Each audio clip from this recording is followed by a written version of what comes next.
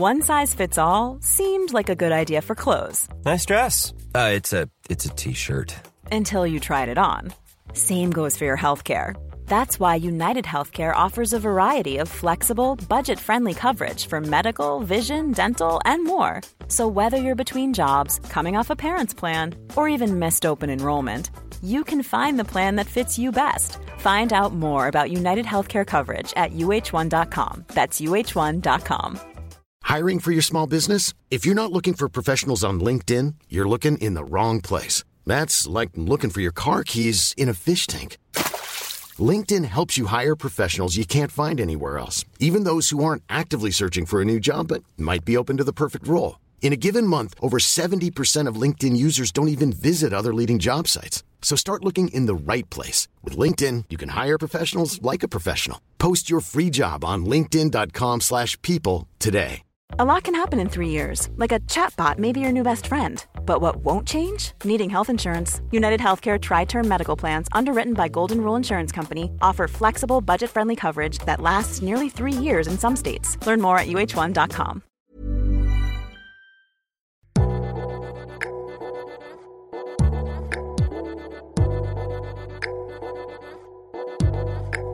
Hello, thanks for stopping by Liberty Sessions, where we unpack one woman's entrepreneurial journey to help another woman launch her own. I'm your host, Netta Jones. Please join me as we start liberating dreams one episode at a time.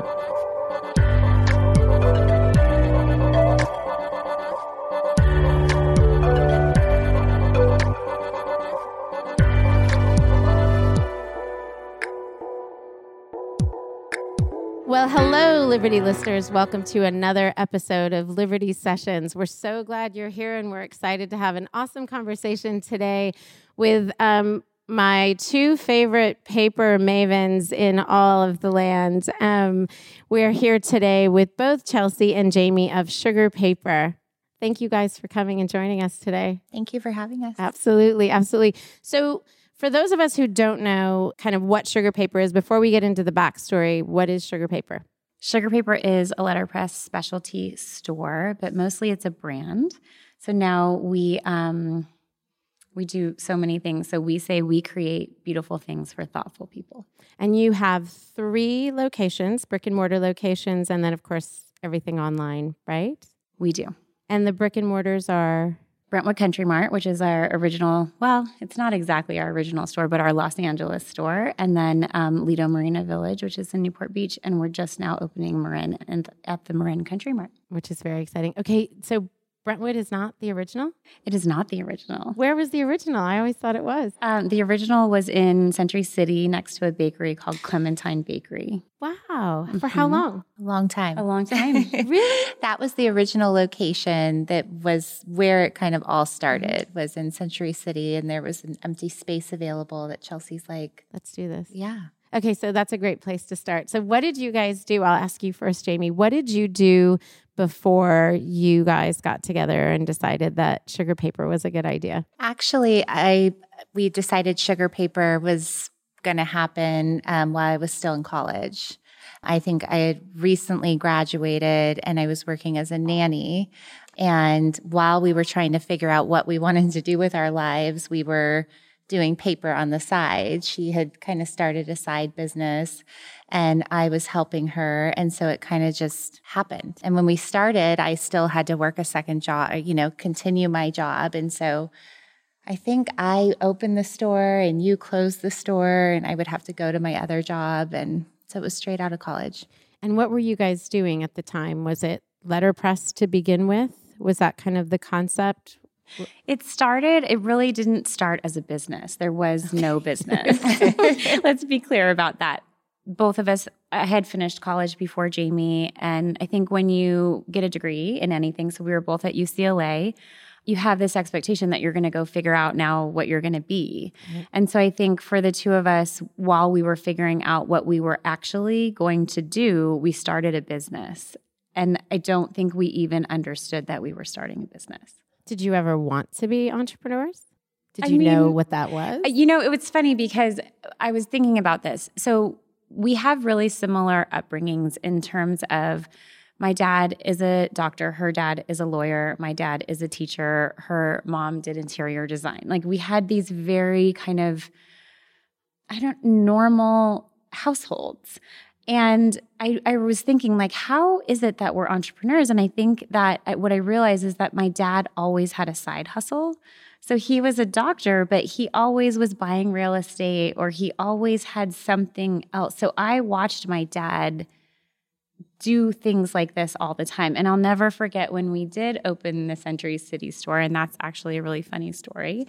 I was standing in the space with the landlord, Corey Brown, and he and my dad were with me, and neither one of them understood. Like they could not figure out why I was going to sign a lease on a space to sell cards. Like it just did not resonate with them. Yeah.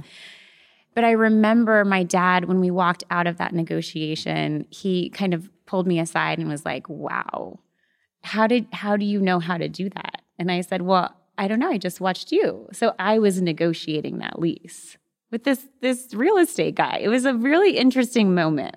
And why did you guys, okay, so you said it wasn't really a business, but then you started you signed a lease on a physical space. I'm missing something. We're going to take you back a little further. So I was working in entertainment. So when I graduated from UCLA, I graduated with a degree in women's studies. And the original intention was that I wanted to speak to young women about body image and self-esteem. That was the dream. So I was, and this is such a funny aside, I was volunteering for Planned Parenthood, and I was giving this sex education talk to LAUSD high school. So I would go in and give the birth control talk, which is so funny because this is a podcast, but if you see me in real life, I look like Pollyanna. So like Gidget would walk in and give like a sex ed talk to, inner city schools. It was just a very strange thing. I think you gave the talk to the kids I nannied for. Yes, too. I did. Yeah. That's right. Awesome. Yeah. You're like, I know just the person. Yeah. So the intention was to do that, but you can't just graduate and become a public speaker. So I needed practice. So that was my practice. But my day job was working in entertainment. So I was the assistant to Brad Gray, who ran Brillstein Gray, and then also went on to run Paramount. So my first job out of college was interacting with very, very powerful people.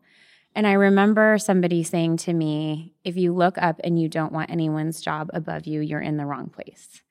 And so I realized sitting in this job that I had all of this access to all these really interesting things, but I was absolutely miserable. And so what I would do is I would go home, and on my free time, Jamie would come over and we would like go to art stores, and we just had time. So it was like this thing. So we went to an art store in Westwood once. And Jamie, I'll never forget it. Jamie walked over to me and she was holding this card and she was like, this is amazing. How did they print this? This is beautiful. And we bought the card, and it's from a company called Snow and Graham Letterpress. And Ebony Snow is a friend of ours. And I went home that night and I started Googling what is letterpress. Well, I think at first we were like, how do they get the impression into the paper? Yeah. Like that doesn't just come out of a printer. How do they do that? And I think the two of us had always kind of agreed without saying it that your parents don't encourage you to go into a career in art. Especially, I graduated in 99. So especially then it was like, no, you go get the job and then you figure that out. And so I think we just didn't think that was an option. So she was about to graduate. We were really close friends. We spent a lot of time together. She was a nanny. She was looking for a job in nonprofit. Well, you went off and bought a letterpress. Out of nowhere. I did. Yeah. Okay, and just for some context, because I think we've been around letterpress a little bit more now. Yeah. But back then, you didn't know how they did that. No, I just happened to know somebody who was in letterpress years later, and you guys were a huge inspiration for her. But I remember even when she started, it was like no one was doing it. It was these very obscure people. She's like, well, there's this woman in New Hampshire who has this, press. Exactly. It was that sort of thing. It was like that. And I think we started researching who those obscure companies were because we just felt connected to this piece of paper. And so we started trying to figure that out, and we did. And I ended up really just finding a letterpress for sale on eBay. And there was this man, Percy Blaine, and he was an 80-something-year-old man who I went and met him. My mom went with me, and he showed me the machine, and we bought it. It was just this very strange thing, and I don't know what I was going to do with it. I moved it into the living room of my apartment. And they're huge, heavy machines. This was a tabletop letterpress, so this was like more of a hobby press. Okay. And we just started tinkering with it. But there was no business. Like we didn't even discuss starting a business. We were just playing with this letterpress. That was really like one calendar year where Jamie was finishing school. I was having a really hard time figuring out what I was going to be when I grew up. And then what happened was people found out we had it.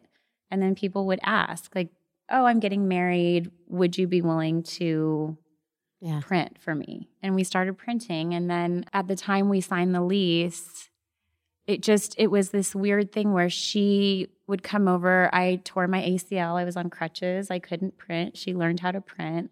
So by the time we were opening a store, we were partners without ever talking about becoming partners. That's not a usual story. I mean, for most people who've been around partners, that's a very unusual, I mean, not that they're friends, that we often hear, but that they didn't come into this with the idea that they were going to partner in some way, or that they had the outcome would be a business.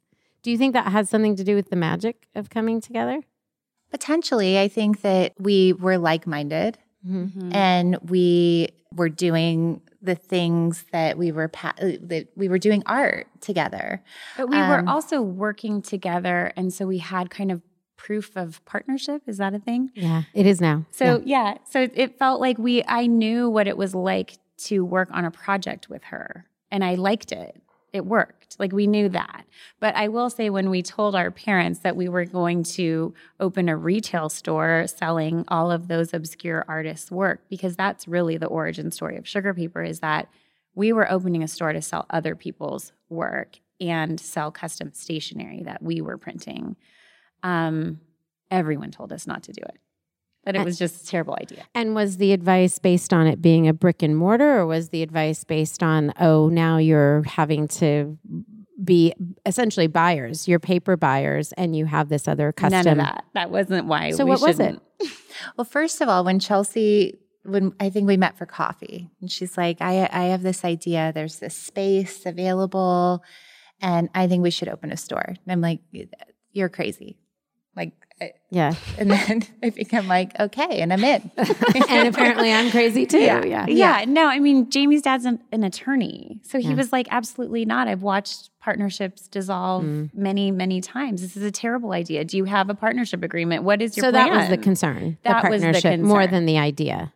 A partnership agreement, having we were broke. formalities. None of this was a good idea. Do you actually think, though, being broke, it's interesting, having done some partnership divorces in my time, do you think that some of that was you had nothing to lose in equal measure? Yes, absolutely. No one was bringing XYZ to the table, and then the other person was trading sweat equity or whatever, but you both really didn't have anything except this idea. Yeah, we had nothing to lose.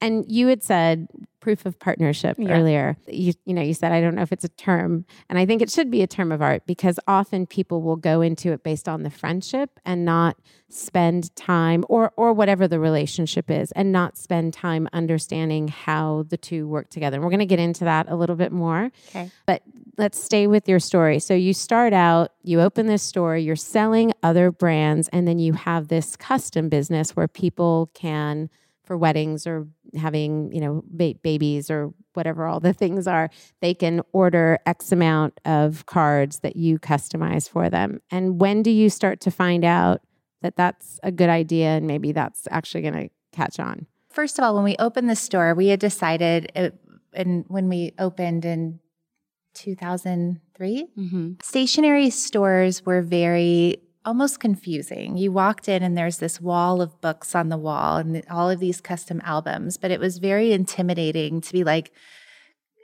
excuse me, can I reach up there and get that album down and look at what's in there? So you kind of had to know how to do it to look at custom stationery. Yeah, it also felt like you had to make a commitment to work with this person, and you might not be able to make that commitment. So it just felt there was a barrier of entry. Mm-hmm. And we felt that people loved these things and wanted to see and touch them. Mm-hmm. So we kind of deconstructed that experience so that people could interact with beautiful things without feeling that strange feeling. So I don't know if you've ever been in a luxury paper store. Like if you've ever been to Smythson, I mean, there's a room you walk into. I just feel like I can't afford it just looking at it. I'm like, these people are too fancy for me. Yes. Yeah. And we didn't like that because we loved paper. And so we wanted it to feel different. So approachable. And I think part of the reason we have a hard time answering when you say, like, what is sugar paper, is that there have been so many iterations of what sugar paper is.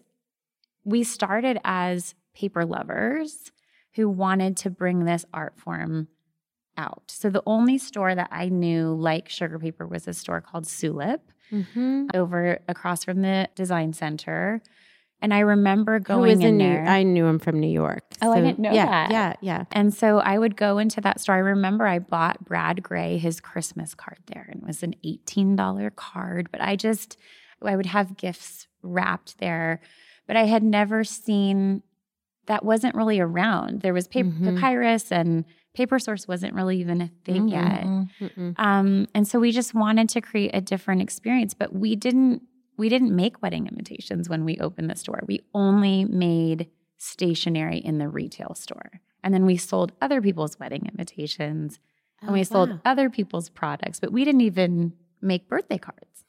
So when did you guys say, well, wait a minute, we're missing an opportunity here? Well, a couple years in, with our stationery, we built something we called the stationery wall. So we had shelves and we had all the stationery out so people could grab it and feel it. And so I felt like early on, people would come in and suddenly we just started selling a lot of stationery and people were telling friends. And so it took off. It took off fairly quickly. And I think it was probably a couple weeks into opening. And I don't think Chelsea was in the store at the time, but Reese Witherspoon walked in. Mm-hmm. And she's like, I'm going to call y'all. And so, Reese, call us. That's awesome. And so she had us do stationery for a office shoot for InStyle. And that was our first press. And so I felt like pretty early on, we had this group of women that loved paper, that really supported us, and they told their friends, and so it happened fast. So it's easy to go back and kind of find that little bit of lightning that you were able to capture. But what was going on? Like, what was going on with people and paper? Because that seems crazy now with everything being so digital. Was there something happening at the time? And you were about to say something as well, Chelsea. Well, I was going to say those women are still our clients. And so it's also really interesting when we would love to even talk about that, because I think right now with high growth companies, it's all about growth numbers. But for us, it was always about people. Mm-hmm. So we worked the store. We knew those women. If they said, my best friend's daughter's graduating next week, is there any way you can print stationery for her? The answer was always yes, because we needed to make this business work. It was such an old-fashioned way of running a store, of you matter enough to stay up late tonight to make that happen so that she gets that thing next week. And so I think we just built a business the old-fashioned way. It's interesting that you're saying that, because you're talking about customer service, and there's nothing old-fashioned about customer service.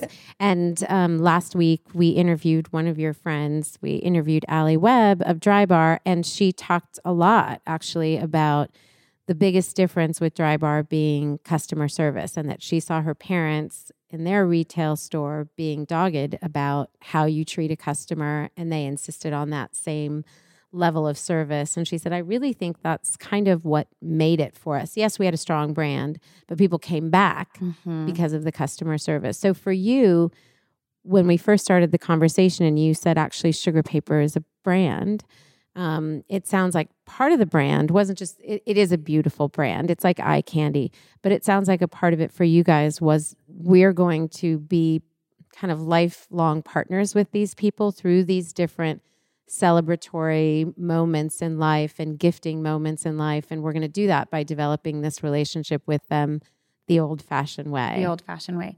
But I also think what we maybe didn't understand, I think for us, Jamie and I both grew up, our parents had us write thank you notes, like manners was a thing, please and thank you.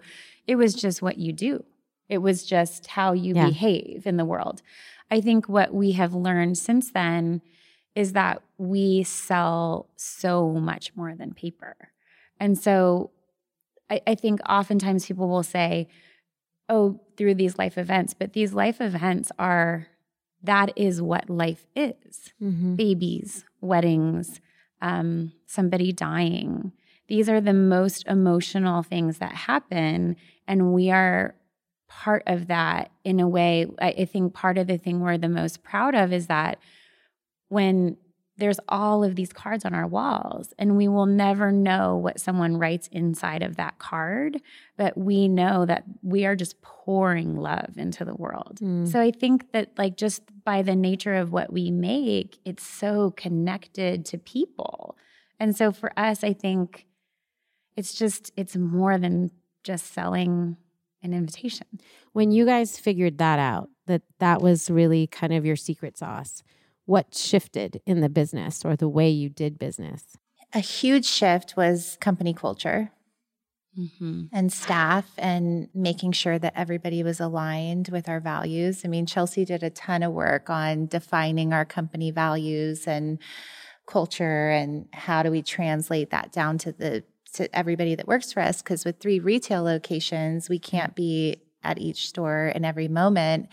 And I feel like the people that are interacting with our customers are our brand ambassadors. They're the people that are, there to help them with those special occasions. So I think for a while that was lost, and it was really heartbreaking because there was a point where the two of us could not work the store. It's just impossible. And so we started to feel that kind of dissolving. And so we couldn't figure out how do we. And I think for me, I was really upset about it, but not in a nice way. I was like, how to come? They don't understand. Why can't they do it the way we do it? And it took us stopping and defining what, I don't even think we knew how we did it. We had never thought about it. Was it because it was just part of your personality or because it was the level of commitment to your own business? It was that. Okay. I mean, when our landlord at the Country Mart, who we adore, and he's also our landlord in Marin, I think for him, he always said, I only have tenants who have serious businesses, because when you run a business that has to work, you run it very differently, and not in an icky way. It meant so much to us. It wasn't casual. And so I think the way that we treated our customers wasn't casual. And when we ultimately left the store, it started to feel like, girls smacking gum working at the Gap.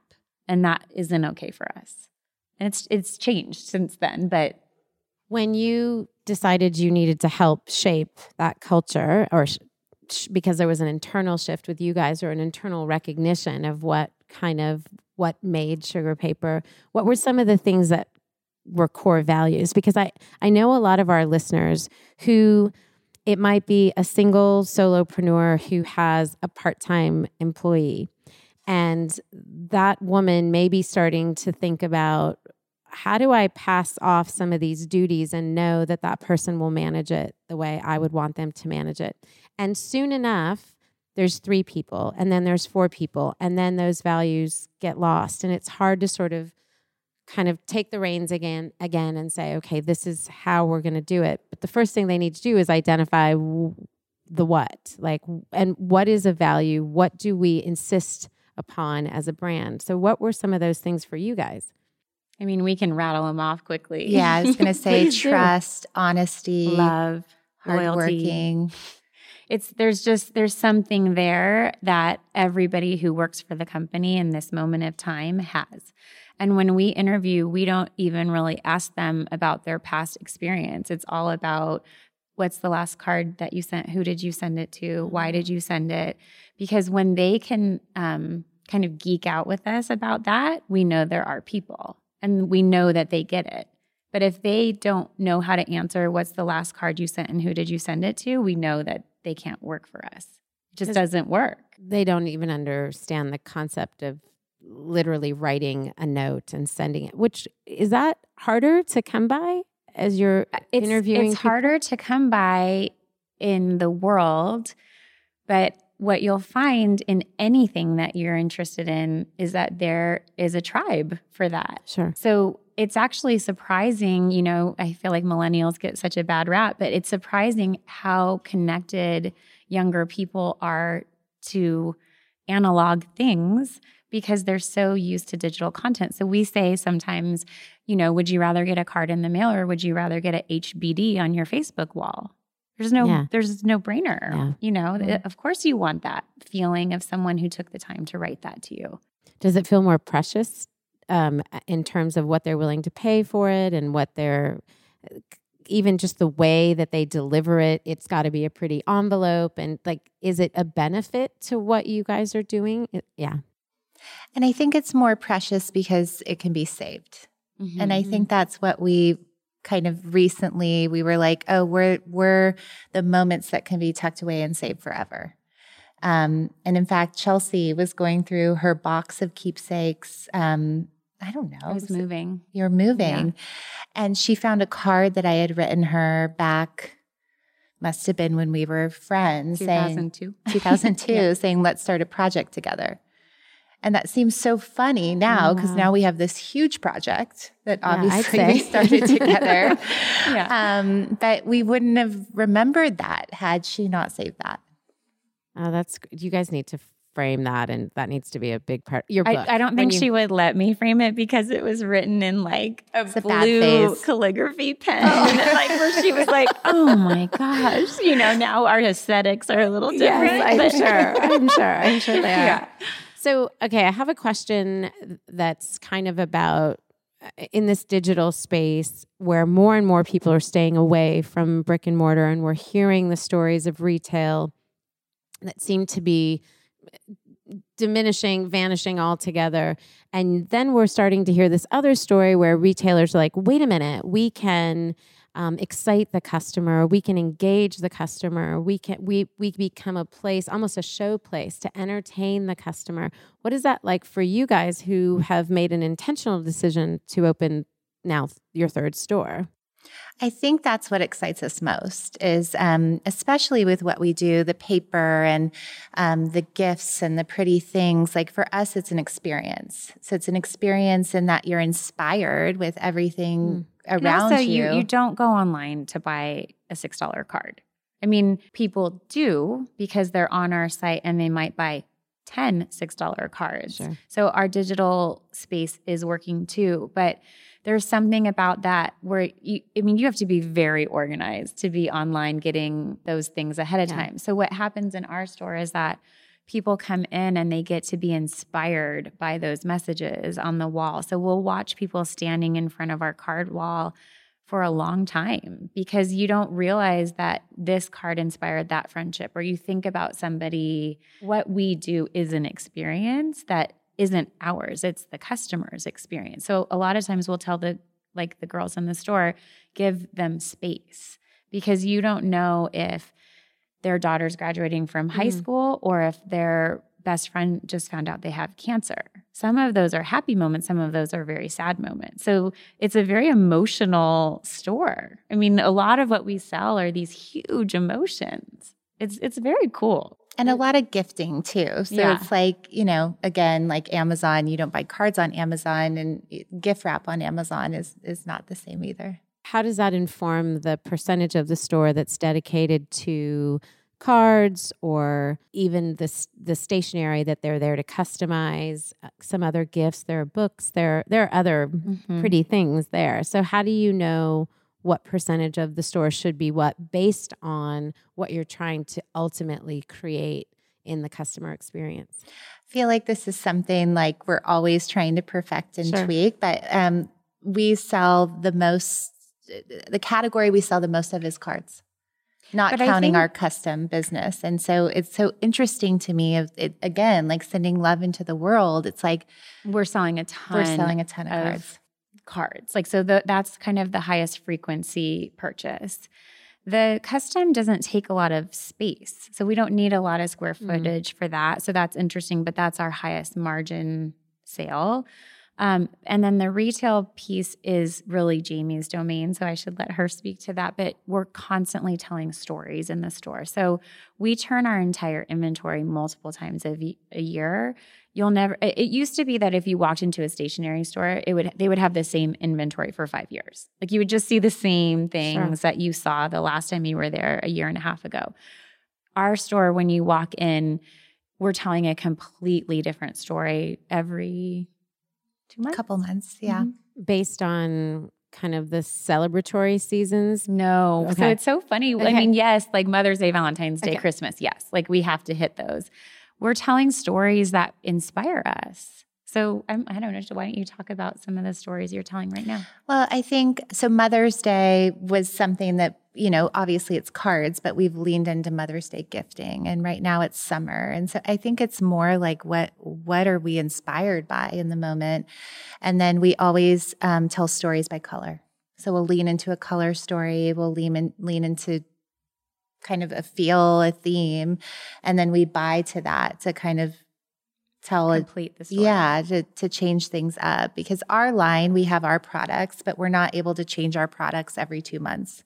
Sure. So bringing in other people's products helps curate a different assortment through the year. I think too, some of the things that are something that people don't know about Sugar Paper is that our roots are in retail. So going back to your original question, what do you think about retail? Well, we don't think about it. That's just that is who we are. So we understand. I mean, we think about it a lot, don't get me wrong, but it wasn't that we started a, digital native brand and then opened a retail store. We opened a retail store and then everything came after. And we have retail, wholesale, online partnerships, custom, like we're running multiple models. So when you ask what is Sugar Paper, we're a brand because we're really playing in a lot of different spaces. How long were you in business before you started selling wholesale? When was Kate born? 2012. 2011. So we started wholesale in 2012. Yeah. So I think it's important, again, for the listener to realize that here you were retail, multiple brands, your own brand, and then years later, you incorporate this next level of wholesale. Many years later, which I think is also part of what we teach the team, because we had been in business for 8 years before we thought about taking it to a trade show. So we had some experience, and part of the beauty of retail is that when we started playing with the idea of wholesale, we knew what the customer wanted because we talked to her every day. And what a great thing to be able to tell buyers. Mm-hmm. We've been on your end. We know what the customer wants. We've been listening to them for years and years and years. So we're not just trying to push this. We actually understand them in a way that I think that's actually how it started. Was we kept running out of bat mitzvah cards, and not a lot of companies made bat mitzvah cards. So we were like, we're just going to make one so that we always have it. So we have all the materials. Why aren't we making our own? And then we started making a couple different cards. And then I feel like Chelsea was like, wait. We got to put this like through a brand lens. And so like, there's some stuff on the internet that I'm like, oh my God. I know, but but you have to almost go through some of that, right? You're talking about your own stuff that you put out. We just started making. We didn't know who we were as a brand. We hadn't defined it. We were selling everyone else's things. And so we had a similar, like our houses have, I mean, if you walk into one of our houses, they're the same. I mean, not really, but like I have stripes, she has stripes. I mean, our aesthetic is very similar. We had never thought about what that meant for a Sugar Paper product line. And so the original product line, You've evolved. We've all evolved. Yes. And that's the good thing, because you're listening to the customer, but you're also listening to yourself and what you want to put out in the world based on what already exists and what doesn't exist. I mean, the idea of there was a niche that hadn't been filled is brilliant. Well, and there wasn't Instagram, and there weren't, it didn't feel so daunting to make a mistake in that way. We just started making things, and we started seeing if people liked them, but it didn't feel like we were putting our, flag in the sand. It was, and now some of those things are on the internet, and I don't love them, but now we know who we are. Does that mean if a stationary duo came to you, and I'm sure this has already happened, and said, hey, we're developing this brand and it's going to be whatever, laser cut paper, whatever they're doing, and any advice you can give us. And here you are looking at them in this very viral digital time where the brand is captured and kind of forever, like seared in the memory of the potential user. What's your advice to them? Be careful, understand the brand right away, hire a branding consultant. I mean, I don't know because I didn't start the business that way, but I will tell you what we've learned over and over is define it. Define it. And so that goes to brand, that goes to culture, that goes to Have a point of view. Yeah. And have your own point of view. Okay, I'm going to ask you a question because so as a consultant, I often say this, and I don't always take my own advice. I'll tell you that. Because it can get really, really scary when you ask somebody to define their point of view and they're so afraid they're going to leave a segment of the market out, right? So whether it's they don't want to leave a segment of the market in terms of demographic, like they don't want to say I'm 35 to 50 because they're afraid they're missing the early 30-year-olds or the 60-year-olds or whatever. How do you advise someone on the benefits of, and this is probably for most things in life, for dating, for picking a college, for so many things, like how we define this. What's your sort of like, you really need to lean into that and be more specific. What do you say to that woman that's like, I'm afraid I'm going to miss something? I think that one thing that comes to mind is when you start designing things or building or creating products for all things for all people, it's, do you love it? Do you want to use it? Are you excited about it? It has to, from your lens, be something you want to use. Yeah. That's how we define it. But I also feel like all things for all people just means you Or nothing you to have no one nothing. is what I, yeah. And yeah. I think, I was giggling and kind of looking to see if Jamie was going to call me out on this, but I am like a Seth Godin devotee. Mm-hmm. I just adore him. He's a friend of mine. I just, what his message really is please leave people out. That's how you get ahead. That's how this works. So there are things that I think are cool that they're just not appropriate for the Sugar Paper brand. So we leave it out on purpose. And it's really powerful because once you do that, you know how to make decisions very quickly. And you probably don't confuse or complicate the message to the correct user, to the right user, to the person who ultimately is going to be your fan. Well, and the correct user, they're your people. Yeah. So they just know they love it as much as you love it. So and you get to experience a different kind of relationship with your client. And even, I think we struggled a bit when we partnered with Target because we were used to one-on-one relationships, emailing everyone back, saying hello, opening the door for somebody that has a stroller. And it felt like, how do we translate that to 1,700 stores? And I think what we realized is that those are our clients too, and that they see it and they know. And so it's so fascinating to me now. I'll meet people that'll say, I was introduced to your brand through Target and I love it. And it's just been amazing to see that you can be that narrow and live in a huge big box store. That's the reason they want to partner with us. So that actually happened to me just this weekend. I was telling my niece that I was going to be interviewing you guys, and she went and showed me her Target purchased daytimer or planner that she uses in college, but she doesn't know about the store in California or the three stores in California. Yeah. So let's talk about that for a minute. Target. How do you go from that kind of bespoke experience, and you guys are curating everything, and it's this very kind of high touch experience to we're going to be collaborating with Target and we're going to be in all these end caps all over the country. How did that come to be first and foremost? And then I think, what were your concerns in terms of, are we going to lose out? Are we going to alienate or upset in any way the person who's been spending $6 on a card or whatever? So those two questions. I mean, there's a lot to unpack there, I will tell you. Yeah. So it came about kind of by accident.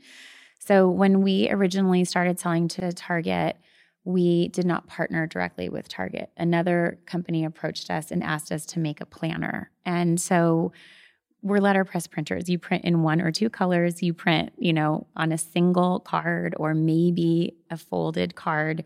So the idea of printing 365 unique pages is not possible on a letterpress. So when they asked us, it just seemed fun. So we were like, yeah, planners are so terrible. Why do they have to be so terrible? So we started making planners just because we thought they could use a facelift. And then luckily we have a really good girlfriend who is our licensing agent and just happens to live on our street and, gave us really good advice, because had we not had someone reading that contract, it could have gotten to a weird place. But we had committed to only sell in Target stores. And so because the deal was with the person who was manufacturing with a vendor the planner that sold to Target. It would go but it to could have gone to all brands. different big box stores. Okay. And so she negotiated the contract to only go to Target stores. And I don't think we thought much of it other than this was like a little thing we were going to do and probably no one would notice. At Target?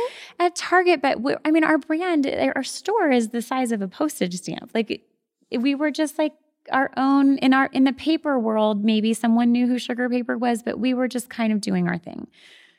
And so I'll never forget, we made these planners. They were really beautiful. And we had taken some lifestyle photos of them. And I'll never forget, because I still had alerts on my phone anytime someone liked a photo. And so I posted a photo of these planners and said, available tomorrow, November 1st at Target. And I copied the at Target, And my phone just started like going. And so I could tell like our customers were like really excited about it. So I turned my phone off and I went to bed. Oh gosh. And the following morning, because of East Coast time, we had just like hundreds of comments of people saying, I went to this store. It's not here. It's not there. I've driven to 4 Targets. Like, it was just kind of this amazing thing that I don't think we anticipated. And then because what happened was that our deal was not with Target. It was with this other manufacturer. Sugar Paper's name was not on the product in Target's system. So people were tweeting at Target, where is Sugar Paper? Can't find Sugar Paper. Searching it. Asking people to go in the back room of the stock room and see if there was Sugar Paper. And so it just created this thing. And then we got a call from Target that said, my boss's boss's boss said, who is Sugar Paper and what do they make for us? And so then we actually flew to Target and had a real meeting about future projects. And then several deals. Yeah, we've done some really, really amazing things there, and we've learned a ton. We had no idea about we didn't even know what licensing was. But you had a friend on your block. On our block. I love that. And so really quickly, so the person who's spending money at Sugar Paper and customizing things, were they at all affected by the Target end cap kind of experience? Did they feel like that diminished their experience of the brand? I don't think our customers in our retail channel were threatened by the partnership. I actually think they were excited about it. Yeah. I think they thought the Target collaboration was cool and they wanted it. They wanted what was in our store and the Target planners. It was our boutique channel, so who we wholesaled product to, that was very threatened. Because back when we first did it, it was kind of one or the other. Big box or boutique. Sure. You didn't really play with both. Sure.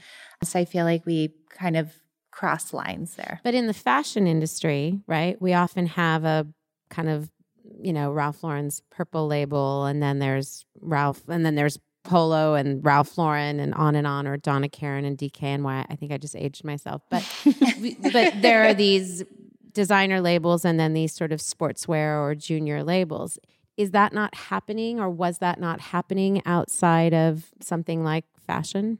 It wasn't happening in the stationery world. And if you think about stationery stores, these are stores that are kind of your local, right? It's Right. stores that have been there for 25, 35 years. And I feel like these store owners were really upset with us that they had something special and we had taken something to Target. But I think what they didn't understand, and what we really took the time to explain as much as we could, is that we weren't making anything for Target that we were selling to them. I almost asked, thank you for saying that, because I almost asked you, were you making a day timer or a planner? No. Okay. So yeah, there was no competition in terms of the type of product, and yet some of them were threatened. So what did you do to sort of alleviate those concerns? Well, I think what we settled in on is our mission is to make beautiful things for thoughtful people. Mm-hmm. So to us, that meant, bringing design to lots of people. And so we didn't want to limit ourselves in that way. And so I think it was a lot of conversation. I mean, we had relationships. trade shows, right? So our store owners would come right up to us and tell us how upset they were. Oh, so really? These were live conversations, really uncomfortable feedback loops. But I think for us, we're okay with that. We're comfortable being authentic and having those conversations and explaining that we're store owners too. We absolutely can see it from your perspective. And that's why we don't make what we sell you there. Which would be enough to, I mean, think if I so. were on the other side, I'd be like, okay, that makes sense. I think so. I think also, though, in the Target relationship has been such an interesting one because we love them. We love working with them. We love Minnesota. That is so nice to hear about a big company, right? That's not a story we often hear. So that's... Yeah. Obsessed. We love them. We love our design team. Wow. Yeah, we just, it's been a really great relationship, and we've learned so much from them. So, but the interesting part about our Target relationship is it's been complicated because a lot of our advisors, a lot of private equity guys or people who give us advice have said, be careful, you're playing with fire. You shouldn't be putting a luxury line of products in that store. And it's not turned out to be true for us.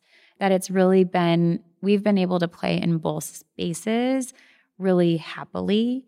There's been some uncomfortable conversations with store owners, but for the most part, I think we've been really respectful to keep those products very separate. So the lesson for those listening is if you're going to do something like that and split the sort of brand up in some way, make sure that they're not competing products. Mm-hmm. Okay. We'll take that. So I want to transition into, because so many people are listening and are here today because they want to hear about this partnership story.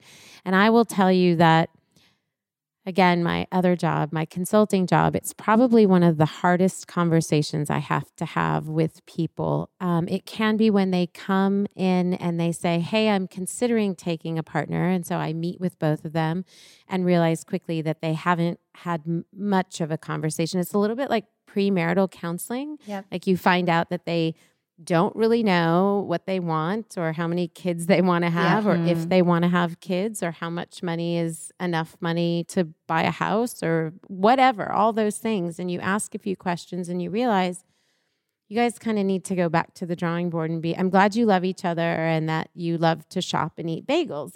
But we need to kind of get to the bottom of why you're doing this, what the value is, what you both see the future of this business looks like. One may want to sell, one may, and things that you think people would have had conversations about and they haven't. The other conversation I have, which is even worse, is when they come in and they say, we're not able to see eye to eye and we can't sort of figure out either why or can you please convince the other person that I'm right, which is kind of what they mean. Impossible. Yeah. And again, you ask a few questions and realize that had they done some homework, had they done their due diligence, they might not be here. They may not have been partners to begin with, had they done some of that work. So I'd love to just get a little bit into that with you guys. We got to hear that it was pretty organic, that you guys were friends, that you had this shared love, and it began to unfold, and thankfully it worked out well. But I have to believe that that probably didn't just happen every single day, like in this rainbows and unicorns kind of the Pollyannic way, that there were some hard things that you had to deal with. So can you guys sort of tell us from when you started, like what was the partnership agreement as you saw it in your mind, even if it wasn't formal, although with a father that's an attorney, I have to believe that you probably had to deal with that. And then what did you sort of morph through over the years that made you say, okay, this is how we're going to address this partnership emotionally and otherwise? So start with the how did it start? Well, I'm looking at Jamie because I'm wondering if it's like we didn't do any of the work that you're talking about. Yeah. And so thank goodness we're sitting here and really like one another because we didn't ask those questions. There was no discussion about what if one person wants to sell and the other person doesn't. But there were things that happened along the way that kind of guided the relationship that have been really important. I think you would agree with that. Yeah. So I don't know. Do you want to add some color to that? Our partnership agreement. Do you remember we went to Yeah. What is it? What is it? Where did you go? We the People. Well, that was for our limited partnership. Yeah. Right? I think we drafted a partnership agreement. I don't know if it would even hold up in anything. But I think going back to and kind of going off of what you said, it is like a marriage. And before you marry somebody, you want to make sure you want to go to the same place, that you're on the same path together, that you like the same things, that you enjoy doing some of the same things, so that really like-minded. And I felt like from our friendship and from working together, we knew that about each other. Mm-hmm. I think what we hadn't experienced yet is how we were going to deal with conflict. How are we going to fight? How are we going to make up? And I think that's something we learned along the way. And I will say, and I don't know when, but at a certain point in a partnership, you can play tit for tat. You can keep score. You can calculate what one's doing and what's the other is doing. But at a certain point, you have to decide not to do that. Mm-hmm. And to get in the trench with each other and make a decision that you're going to have each other's back. And I think that is the one thing, is making the decision that makes the biggest. You know, I do remember. It does sound like a marriage. It is. And I think we made a choice to protect one another. And I think I will say the very first Christmas so Christmas season in a stationery business is crazy. Is a crazy time. And I remember we closed for a week every Christmas, and Jamie went home and I went home, and we were so tired. And I think our family had never really seen us like that. And so I think individually there was a lot of questions of like, well, if you're this tired, what is she doing? And vice versa. And I just remember in that moment thinking, wow, like that could be very troublesome. Can be toxic and get really fast. And those questions and like we do have different families and different groups of friends and different conversations and cocktail parties, and still to this day there's a lot of questions about the partnership as if one of us is doing more than the other. And I think we just always decided that we weren't going to play that game. There was a story that I think is funny in the very beginning. When we first opened our first store, and I can't remember what we got in a disagreement about, but we both got. Are we like 2 years in? Oh, no. I think it's the first year. Okay. Yeah. Good. Yeah. And, we have this little store, and I don't know if I got so mad. We both were so mad, and I think I left, and then I think she left. Well, I remember you said, I'm out of here. And I was like, oh, no, you don't. I'm out of here. And we were literally both sitting in a car, in each of our own cars, with an unlocked retail store with nobody who worked there. Like kind of playing chicken of who's who's actually going to leave. So yes, there's conflict. Had you had any of that in your friendship? Not really. So that was new. That was brand new territory for both of you. That first year was definitely like there was conflict that we didn't really know how to handle or what to do with. But it wasn't like constant conflict. It would be there's stress, Yes, right? There's a lot of things stress. you don't know how to do. There's so much learning. You're tired. So I think that's that an comes out. important part of the story is that we didn't have anyone who worked for us. So we would unlock the store in the morning. We would sell everything, run the register, and we would take the orders and we would go typeset the orders because we were doing the design.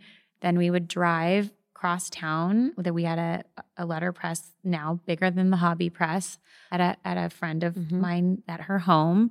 We would print orders until sometimes 2-3 o'clock in the morning. And then we would Rochambeau of who was going to open the store the next day. I mean, it was Nonstop. It was nonstop. But we were also 20-something and not married. Yeah. And it felt exhilarating to a certain point. And then it was just really exhausting. So how does somebody know how to manage a relationship, a business partnership, when they don't even know kind of what they're getting in? I mean, you couldn't have anticipated that particular fight and said, I just realized like we were married to each other before we were married to our husbands. Yeah. We got married after. Yeah, your husbands have probably benefited from your prior marriage. I mean, they potentially. Yeah, I think we're basically all kind of married now at this point. No, but I mean, it's true, right? Yeah. When you think about all of those things. One thing that I think you said, we had each other's back. You talked about, I don't know if you said it, but essentially the kind of trust that you would have to have for one another and the way you speak about one another to other groups of friends. There has to be a level of maturity. There has to be sort of an ego check that one. Well, I will say she's the even one. She's the even one. But that doesn't mean, and I appreciate that in any relationship, but that doesn't necessarily mean that both of you, even if one person is even, that both people don't have a standard of how to treat another person or don't have an ego that they understand how much of it is their stuff and how much of it is like, okay, there's something between us. There's something in the relationship. I mean, I do think, and I say this to my husband, I think both Jamie and my husband taught me how to be that, what you're talking about. I wasn't that way. I didn't come to the partnership that way. We had a business coach once say about our partnership that we're the tortoise and the tiger. And that sometimes like the tiger will grab the tortoise, she meant me, and will just like run with the tortoise. And sometimes the tiger just has to get on the tortoise's back and let them like walk you across the finish line. And I think it was like kind of weird when she said it to me, but I was like, it's kind of accurate. Like Jamie is very even. And I sometimes push on an idea and then she pulls on the idea and then we somehow level off. I'm much less hot-headed than I was when we started. She taught me that. Did she teach you that? It was the result of being steady good for the business, and so you were willing to learn that lesson? No, our friend.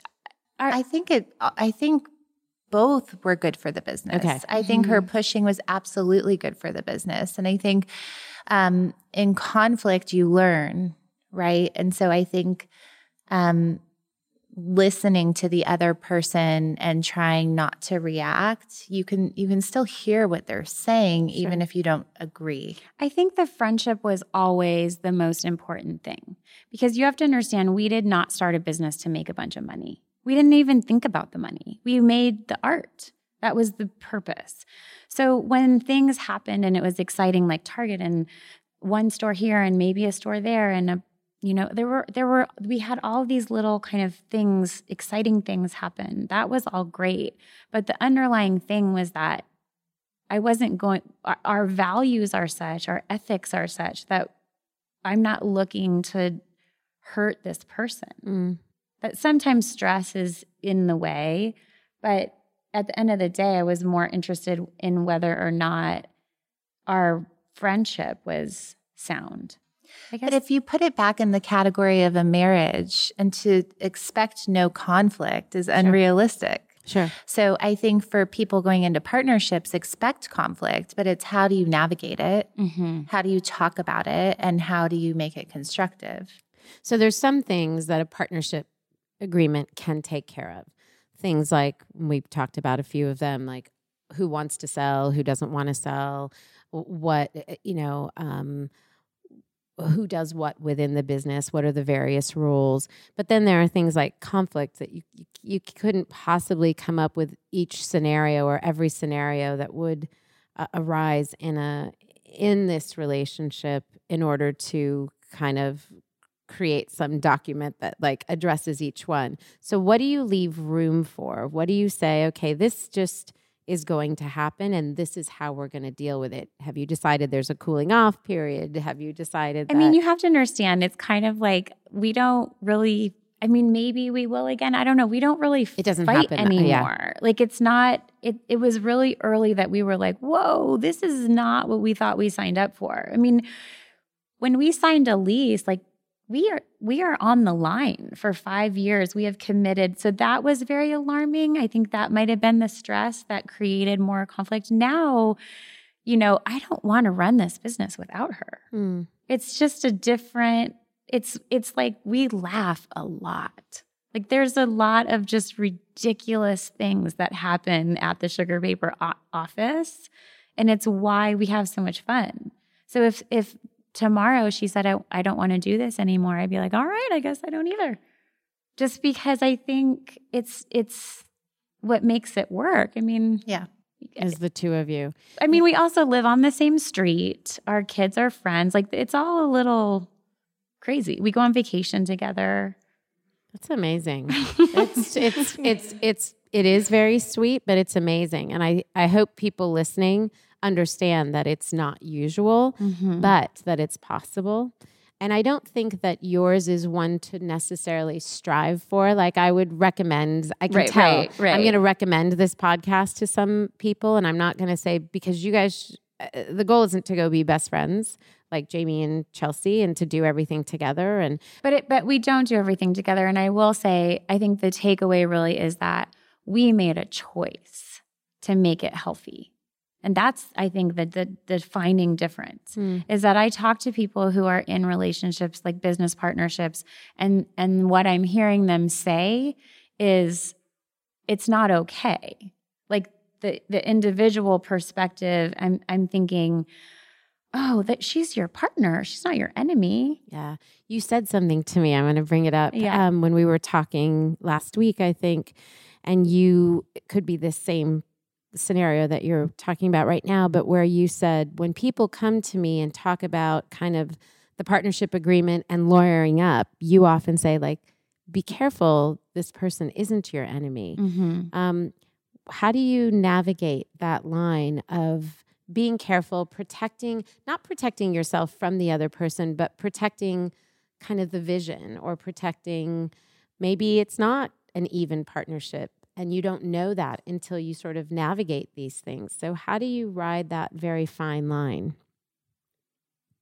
Or what would you say to somebody? Would you say just ask more questions before you involve a lawyer? I mean, I would suggest working together on something to just kind of see. I remember, I mean, there's something that goes on with people who work at Sugar Paper that all of us have something in common, where you just like pick up the box and you walk it upstairs. Like everyone rolls up their sleeves and works. And people who don't make it at Sugar Paper don't have that quality.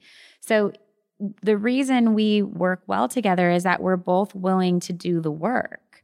So there's never a time where the other person kind of leaves the other person to struggle. I don't do her job and she doesn't do mine, but we're very involved in the outcome of each of our jobs. And we're constantly soundboarding off one another. So, we haven't talked about this, but I do marketing and she does finance. I was going to ask you what your roles are. spreadsheets make me go cross-eyed. It's not my thing. I don't, but I know exactly what is on that spreadsheet. I know what's happening, and she knows what I'm doing with marketing. Like it's very, we share an office. Yeah. Yeah. Yeah. There's no wall. Good. We're up to speed. Yeah. But I tend to talk less at things like this. That's more her job. But even that, like, but that's, you guys are both comfortable with that. And sometimes that's what comes up within partners. Maybe both of them want to talk. Yeah. Maybe both of them want to do the marketing. So in asking some of these questions, you work some of those things out. Did you ever want to do the marketing? I don't think that's my natural skill. I don't think I'm bad at talking to people or antisocial or anything like that. Yeah. But I think that's one of her strengths. So I wouldn't say that's, I think that's what she's really good at. So I trust her in that category, and I don't need that. Yeah. Yeah. There's a lot of maturity going on here. I just have to say it is, I feel like when people come in, you almost you want to care for them when they come in and talk about their partnership situations, but you almost want to say sometimes go get healthy and then come back to one another. But I think that's where it's like, it is a relationship. Yeah. It's not just a partnership. It's dynamic. It's a evolving, relationship. it's moving, You're committing to this person the same as a marriage, right? You're getting legal contracts involved. There's money. Yeah. Yeah. And in terms of and even the team, like they're like, the kids. Like there's a lot going on in the microcosm of running a business. Sure. And then the parents have to be on the same page. Yeah, and when all you were of that. talking about when the team, there isn't anybody who doesn't do the heavy lifting. And I thought, well, they must do the heavy lifting. The team must see you guys rallying as well. And that's part of how you build that culture. Let me ask you a question about, so you start out the first store and you're on the same page of we want to do this thing and we want to create beautiful things. But then you move along and you build multiple stores and you have target deals and you start to amass, fame and fortune, let's call it. And you might want to check in and say, are we still on the same page? Because those things can affect and influence people. Do you guys have like an annual check-in where you say, hey, let's make sure we're still on the same page? Or is this so like, I feel like in we your have day-to-day? Yeah, it's like daily check-ins. And there's daily check-ins, but I do feel like you force us to have like the bigger conversation. Mm-hmm. And probably annually, if not more. But I do feel like sometimes it's hard for us to stop and talk about, again, like realigning in values. What do we want? Asking those questions. And sometimes when we revisit it, I'm like, geez, I don't know. Like, because you can just get caught up and you're doing what you're doing. Sure. So she's really good at like stopping us to be like, where are we at? What are the things that, if you were to see, again, I'm going to, these hypothetical situations, but two partners come to you and they're thinking about, in whatever business, they're thinking about making this official. And you start to notice a few telltale signs that are like, this isn't going to work.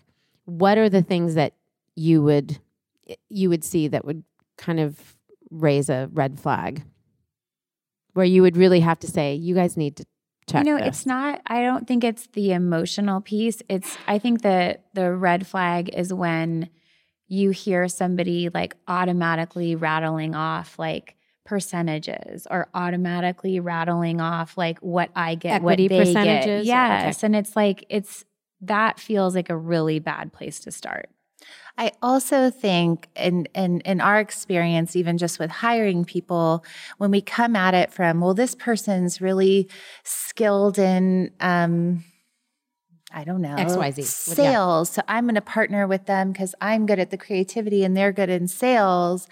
But your values aren't aligned again, and you don't want to go the same place. And it isn't someone you want to be with every day. The value of the sales is really not that valuable. That's really good advice because that's kind of, if you open any business book, that's what you're going to hear. Make sure that the strengths they're focused on the kind of business strengths that you're bringing to it. And they don't talk about your values being aligned, or they talk about the end goal of the business, those values being aligned, but not kind of who you are as people. And I think that our strengths and weaknesses or whatever have evolved and changed. Sure. Our roles have changed. We both still art direct, and I think that's one of our favorite parts of our job because we started out designing everything, and we don't agree on everything.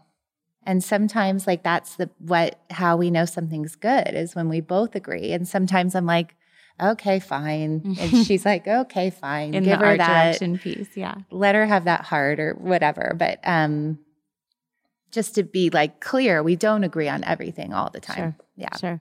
So going back to something you mentioned with the percentages, people often think of partnerships as it's two people, 50-50. But there are all sorts of partnerships, and some of them are equal shares of equity. Some of them are not. Some of them are multiple people. I just last week was talking to a woman. She's one of 3 partners. They both work full-time in completely different industries, and she's running the day-to-day of the business. And it's a third, each has a third of the business. What are some of the interesting partnership agreements that you've either heard of, or I assume yours it was pretty cut and dry? The two of you came together and it was a 50-50 sort of situation. Am I right? We are not equal partners, Okay. But I think the answer your question, what the interesting thing is, we are compensated equally. Okay. Because the equity to us doesn't matter because we're not selling the business right now. Okay, so because it's none of our business, without giving anything away, I'd love for our listeners to understand what that means, because oftentimes people don't understand that you can get to a partnership and a partnership agreement with unequal equity, unequal pay, because that could be an option too. In the case of the woman I spoke to, the other two aren't taking a salary. She's the only one taking a salary, but they have greater equity in the business. Actually, they don't have greater equity in the business. They have, I think it was the amount of money they put into the business was slightly greater, but they share the sweat the equity. outcome. It's the sweat equity. So how have you seen other agreements work out or better? Just explain. Yeah, I don't know because because I've never really asked other people about theirs, but for us, we brought a different amount of money to the beginning of the business, which is how we determined the equity. It was literally just math. Yeah. But we are compensated equally. We make the same amount. We take the same distributions. Like there's no negotiation there. Sometimes it gets complicated on taxes and things, but really that's just not our focus. So I don't know. But I think to answer your question, I think there's lots of different arrangements. Yeah, and you can do whatever you want. Because we just decided that's what we were doing. We were going to profit share equally, and that's just what we did. So I think it's important for people to know that it doesn't have to be textbook. You can get to the same healthy results a few different ways. And I also think that most people will not give you that advice. So if you go sit down with your dad, an attorney, there's a very clear-cut formula. Sure. And I think that what we have learned is that you can choose whatever you want and what works for your partnership. And for us, it works for us to be compensated equally because we care equally. I love that. Again, there's a level of maturity that I think the relationship has to be able to withstand in order for that to be the case. All the partnership situations are going through my head, and I'm like, yeah, that would work. That would never work. Right. So I think it just depends on the people. I haven't looked at my notes at all because it's been such an easy conversation to just go from one to the next. But there's a few things I don't want to miss. And one of them, and I love asking this question because I feel like it's super helpful for the listener, but what's the thing if you could go back and do over? What's the thing that you would do over in terms of, and I don't mean choosing each other as partners, but I mean like, gosh, we spent a lot of time on this, and had we just we could have got there sooner had we just done X, Y, or Z, or that was a complete mistake and I would recommend you not do this. In terms of the business or the partnership? In terms of the business, not the partnership, no. I don't know. I think in terms of company culture, defining our values sooner, understanding that how much the people matter and that you can't teach work ethic, you can't teach values, you can't teach somebody to care, but you can teach somebody how to run a spreadsheet. So I think for like speaking to what I said earlier, for a long time we thought, oh, but this person brings this to the table or this to the table, and those hires have never worked for us. So hire the person. Hire the person. The quality of person, right? Mm-hmm. How about you, Chelsea? Anything? I don't know, because I think there's so many things that I would go back and change because hindsight is 2020. Sure. But I think most of what we did was extremely important to learn something. So, we created a wholesale line because we had babies.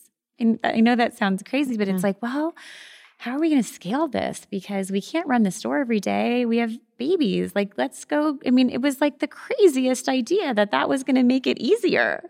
It is crazy, but I kind of understand the logic. Right? Yeah. So I feel like, there were certain pushes that were not thought through, but it stretched us in a way that has made Sugar Paper really impactful. Yeah. And so I think we are where we are now because we did those big pushes of crazy ideas. And so what's the next big push? Where is Sugar Paper going to be in 5 years?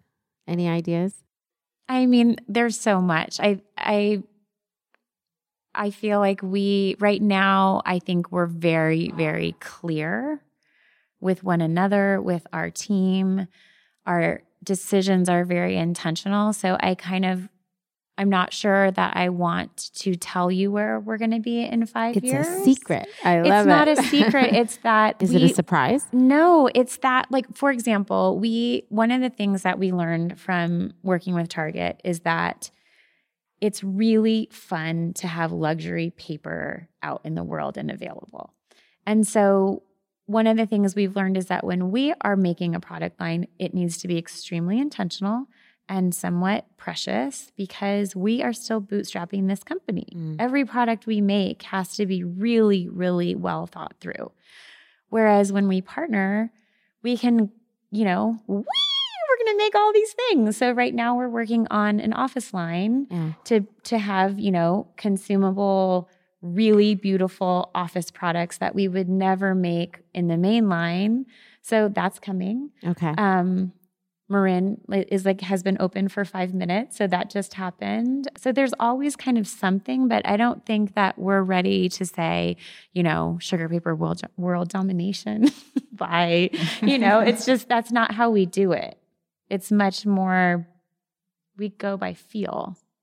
I think that's probably what makes you guys so accessible to other entrepreneurs. I think a lot of women in particular who will be listening to this podcast will be thankful for not just your transparency, and you're so stinking nice. Like it's so great to see women who have achieved a certain amount of success and who are still caring about one another, caring about the customer, being intentional with the brand, haven't been moved to world domination because they can. But I don't think we have to. And I think that's the beautiful part of owning the business outright, is that we're not on anyone else's schedule.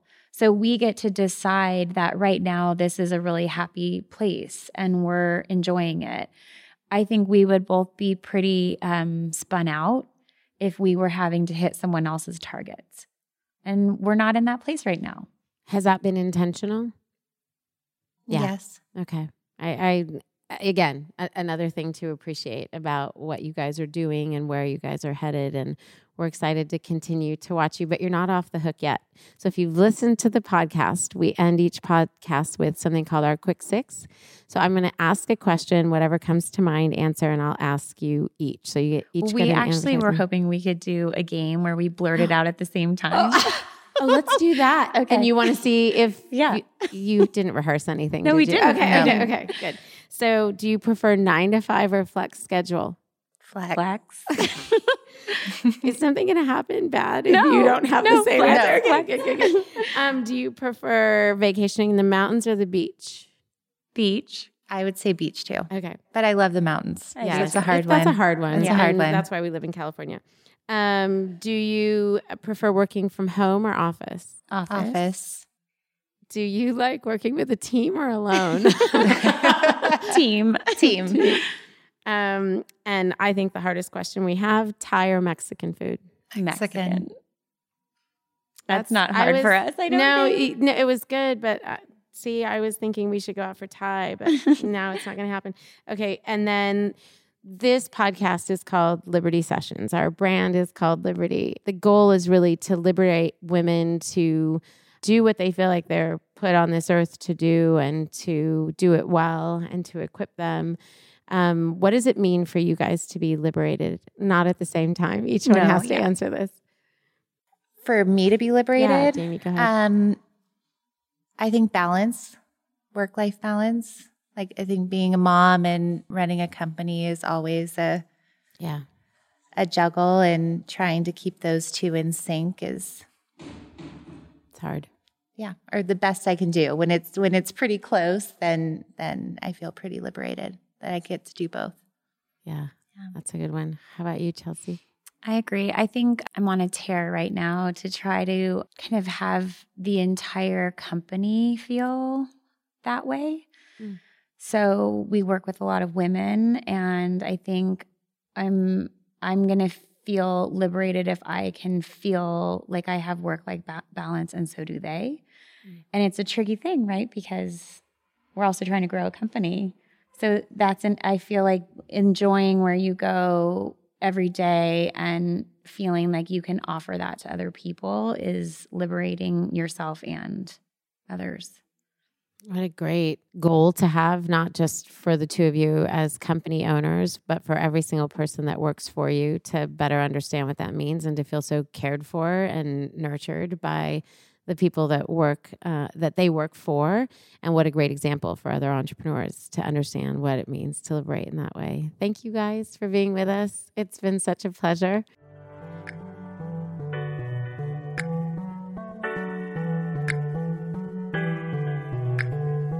Liberty Sessions is broadcast on all platforms: Apple Podcast, SoundCloud, Google Play, and Stitcher.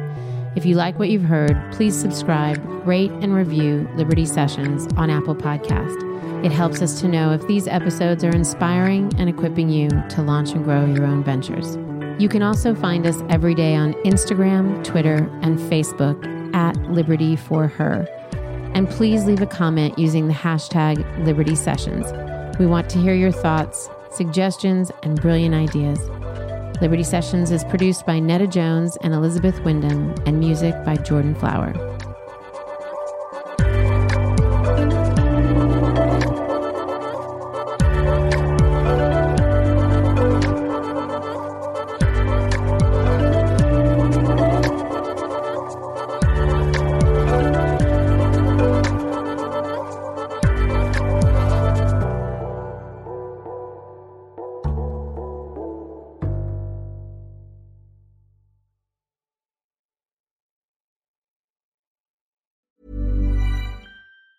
Even on a budget, quality is non-negotiable. That's why Quince is the place to score high-end essentials at 50 to 80% less than similar brands. Get your hands on buttery soft cashmere sweaters from just $60, Italian leather jackets, and so much more. And the best part about Quince, they exclusively partner with factories committed to safe, ethical, and responsible manufacturing. Elevate your style without the elevated price tag with Quince. Go to quince.com/upgrade for free shipping and 365-day returns.